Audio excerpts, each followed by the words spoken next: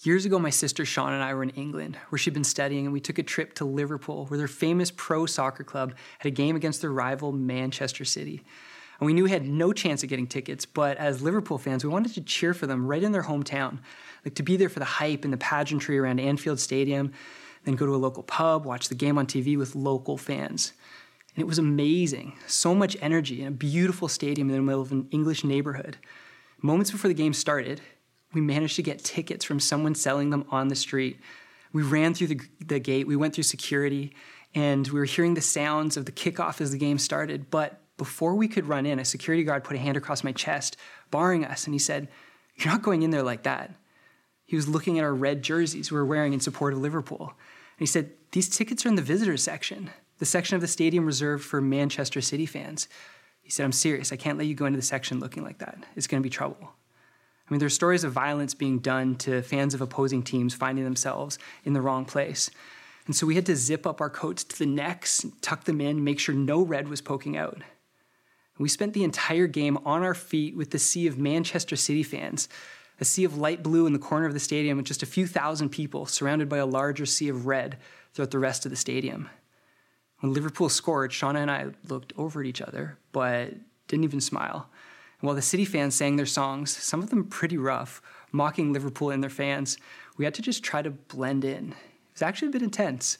Because of the fact that some people in this space had chosen to cheer for the blue team and others the red team, there was a risk of bodily harm being done by people on the other side.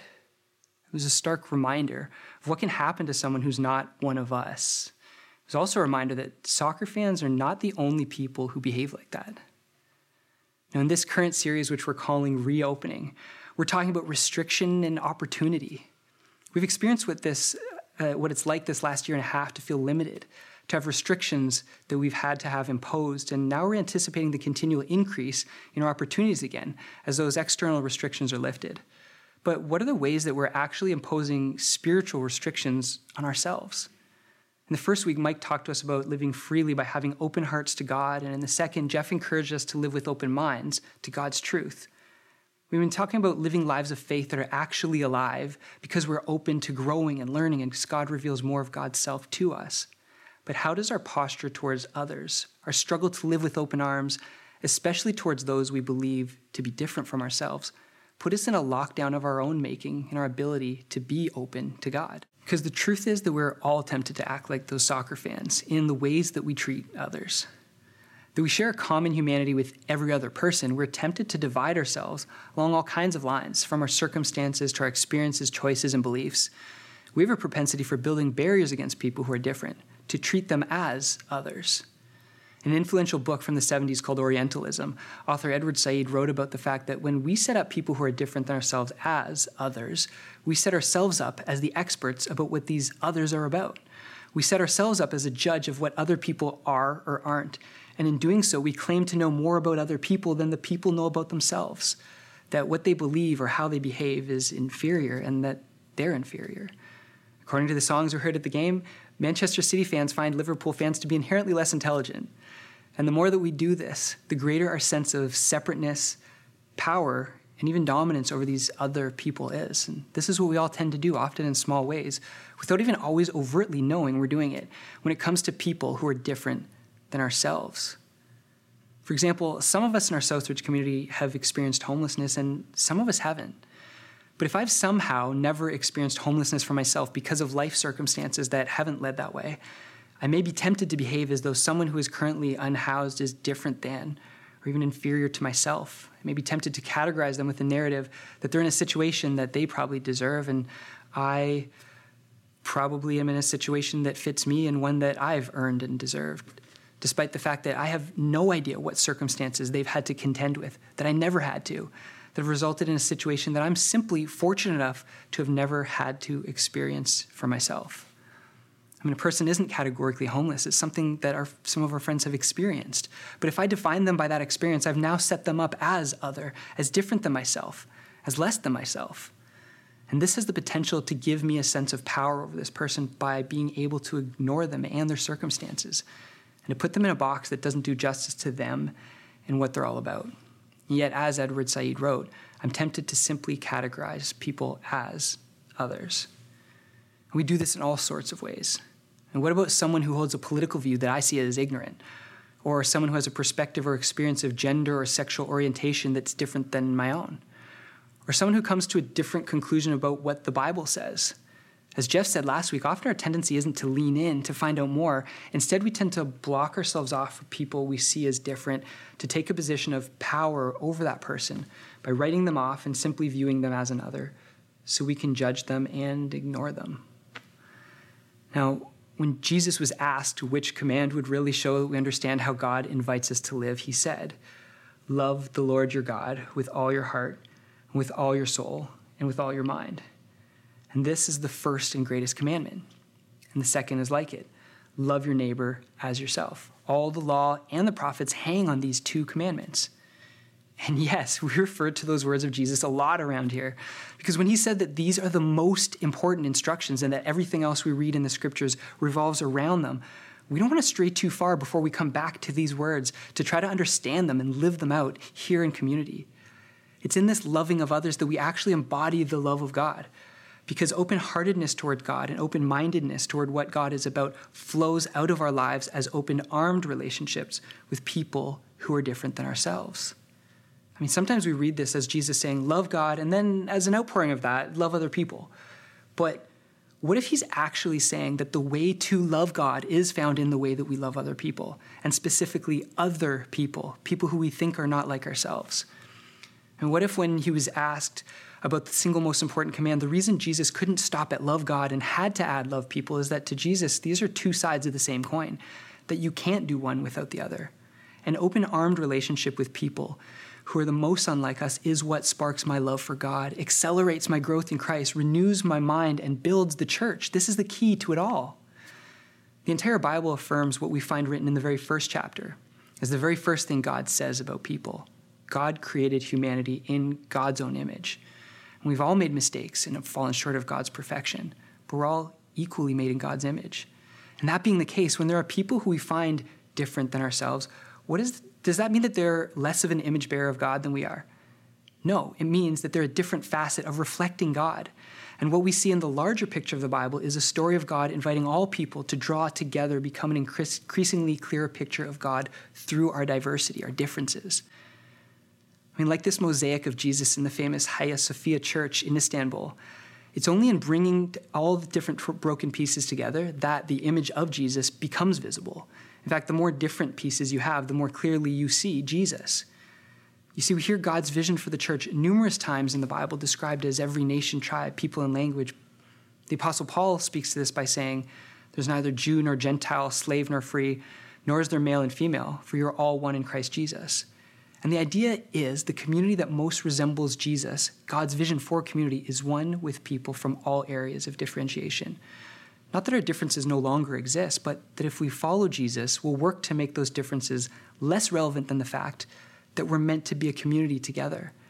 These are qualities of God that I will only see in someone who is different than I am. A lot of people hearing this, here in our Southridge community, know exactly what this is like. You can picture that person in your life who is an other to you, who God is using to change your perspective, to teach you how to include. In this community, this lifestyle is not hypothetical. This is being lived out every single day right here in Niagara. Southridge, this is who we are. We're growing in this and becoming this community where no one should feel like an other. And in this season of reopening, it's worth naming it and asking ourselves, am I a part of this? And if not, what's holding me back? And did you ever see the Pixar movie Inside Out? I mean, even if you don't have kids, it's worth watching. So Inside Out is based on the idea that the 5 core human emotions that we experience are anger, disgust, sadness, fear, and joy. When we encounter others, we experience a combination of these emotions. We often start with anger, especially when we're not face-to-face, like when we're online. Someone else, through their actions or words or their lifestyle or experiences, challenges my worldview and the worldview that generations of my family have held, and that I sure intend to pass on to my children. And it makes me angry that someone would challenge that. And I may feel a sense of disgust, of not wanting to have to be in contact with people and thoughts that are foreign to me, that don't resonate with my experience of the world.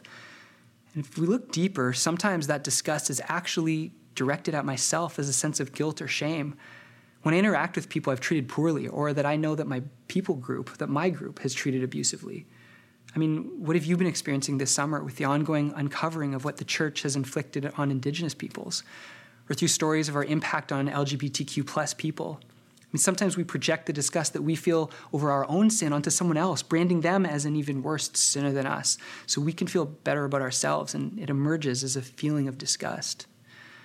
And then there's sadness at the prospect of losing the comfort we experience by being surrounded by people who look and sound and think and act like us, who share our experiences and lessons, seasons in life, and who just get us. It can make me second guess myself and my relationship with God when I'm confronted by the fact that there are people who are different than me. If there are different people and perspectives, then what if mine aren't quite right? Or what if I don't measure up to God in my beliefs, ethics, and spirituality? And then this can emerge as a feeling of sadness. And often pervading all of these is a sense of fear. We may fear that interacting with someone who's so different from us could be spiritually harmful to us, to our families, harmful to our views and beliefs and understandings, maybe even harmful to our eternities. If God's going to be judging us for not judging the people we thought were wrong, we may push people away without realizing we're actually afraid of them. We're scared of different views and perspectives and people that challenge what we consider to be our fundamental beliefs. These negative emotions can cause us to behave defensively, but when we do, who are we defending? I mean, how pathetic do we really think God is if we imagine that God, our faith in God, needs us as defenders? If we find ourselves thinking that we need to save Jesus by separating ourselves from people who are different than us, then we've mixed something up, and our emotions may be dictating the terms to us. My wife Taryn often says to our oldest son Malachi, remember, your emotions are indicators, not dictators. Our emotions in regards to others shouldn't call the shots in how we behave towards them. They should just indicate that there is something there that we need to pay attention to. What if God is actually asking you and me to read our emotions about other people and people groups, to lean into those relationships, because the ones that bring up emotions are the ones that may be the most different. And these emotions are God inviting us to let God do some work in us. I mean, the truth is that God is actually calling you and me to be defenders, not of God, but of others, as well as allies and friends. And that's how we best live out the commands that Jesus gives us. The people who are most different than ourselves are fellow image bearers of God. And how well will we know God if we refuse to accept the other pieces of the mosaic that make up the image of Jesus? And by contrast, what would we see in God in the faces of people who show us something different about God, precisely through the ways that they're different than us?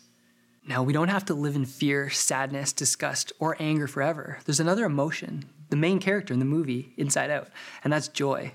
We can live in the joy that comes from relationships made whole. John Johnstone from our Mennonite Brethren denomination and the Stolo Nation out west has said to our Southridge community that even though there is fear, sadness, disgust, and anger in the relationship with Indigenous peoples to the church, and there's more to come when we're willing to start doing the hard relational work. John says that if he looks ahead to the paths where different people walk together rather than apart, there's joy that's just over the horizon. The joy of knowing God and ourselves more fully, of becoming more like Jesus, of finding commonality in other people that we once feared. Our self-imposed barriers and restrictions can come down. Our personal lockdowns that prevent us as individuals, families, and a community from fully loving God can open up. I mean, Southridge, now more than ever, we all need to keep each other accountable to this lifestyle in pursuit of God's joy that only comes when we love our most different, our most otherly neighbors with open arms. When Taryn and I lived in Botswana in southern Africa, we used to spend time in a prison that wasn't too far from our house. Every once in a while, there'd be helicopters roving around overhead, and we knew that someone had actually escaped. And during the years that we were there, we connected with a man named Sydney. Sydney was ex-military from the Botswana Defense Force, tall, bald, often with a scowl. He was serving what at the time was a life sentence for multiple homicide. On the surface, we couldn't be more different races, ethnicities, languages, nationalities, socioeconomic standings, and seemingly values. But in spending years getting to know Sydney, Taryn and I saw the image of God that Sydney carries, which taught us things about God that we never could have understood ourselves in our very different experiences and circumstances. And Sydney was open. He showed us the incredibly hard work that goes into owning up to our past, facing consequences with joy no matter what they are, asking for forgiveness from both God and people, and accepting God's grace. He used to tell us how important it is not to hide our failings, but instead to openly share them as widely as possible, because the forgiveness and change that come from our worst mistakes are a testimony to the power and goodness of God. These are huge learnings. And on paper and before we knew him, Sydney was as much of an other to us as a person could be. But in the end, Sydney became a trusted friend and mentor who helped Taryn and I name our oldest son, Malachi, with an inspiring vision that he had. And Sydney was released after multiple decades in prison, and during his first week out, we were able to visit with him at our home, and he was able to actually meet Malachi, who hadn't ever been allowed to join us in the prison. And we had a chance to be together on more equal terms as friends. And Sydney now lives up in northern Botswana. He's involved in church leadership, is working as a farmer in his own plot of land. He's currently digging a super long trench from a local river to his land for irrigation. And not being able to see our friends for these past few years has been a loss for us, although not as much of a loss as it would have been if we had never gotten to know him, if Sydney's community and ours hadn't expanded to include each other. One of the main reasons that we as a family joined this church family when we came back to Canada was because these are the types of friendships that we at Southridge believe are fundamental to our faith community. Not hypothetically, but in real time, right here in Niagara, in our own neighborhoods, for every single one of us who consider Southridge home. In the exact same way as an unexpected friendship with Sydney proved to be transformative for us in Botswana, changing what our community looked like, we as a church are focused on doing just that. And I see this from you, from the people in this church who are living this out, who are people who have and haven't experienced homelessness and are getting together and learning from each other regularly, who want to connect with people who read the Bible differently rather than just write them off, who are taking a journey to understand gender and sexual orientation in ways that you didn't grow up understanding alongside someone who experienced that differently than you, who consider migrant farm workers from the Caribbean not as strangers in your neighborhood, but as people who are among your very best friends. I mean, this church may never be a safe space for both Liverpool and Manchester City fans, but I think that we can become that for everyone else. And if you haven't heard this recently, then let me say this here. Leaning into these relationships is what God is calling us to. This is what we're all about. Let's celebrate these relationships and let's all spur each other on and invite each other to be this type of community. And if we're new here or newly inspired to live this lifestyle, then this is the time to step into this. As we reopen as a society and for our gatherings, instead of being a community that imagines people to be other than ourselves and closing ourselves off to them, let's open our hearts and our minds to God at a whole new level as we engage the people around us with open arms. Let's pray. God, we just pray that you would help us to be people who fight our tendency to create others in the people around us. God, we pray that you would help us to take ownership of this responsibility, of this opportunity, and this commandment. And God, we pray that you would help our church community to be transformed into the diverse and beautiful image of Jesus. We pray these things in Jesus' name. Amen.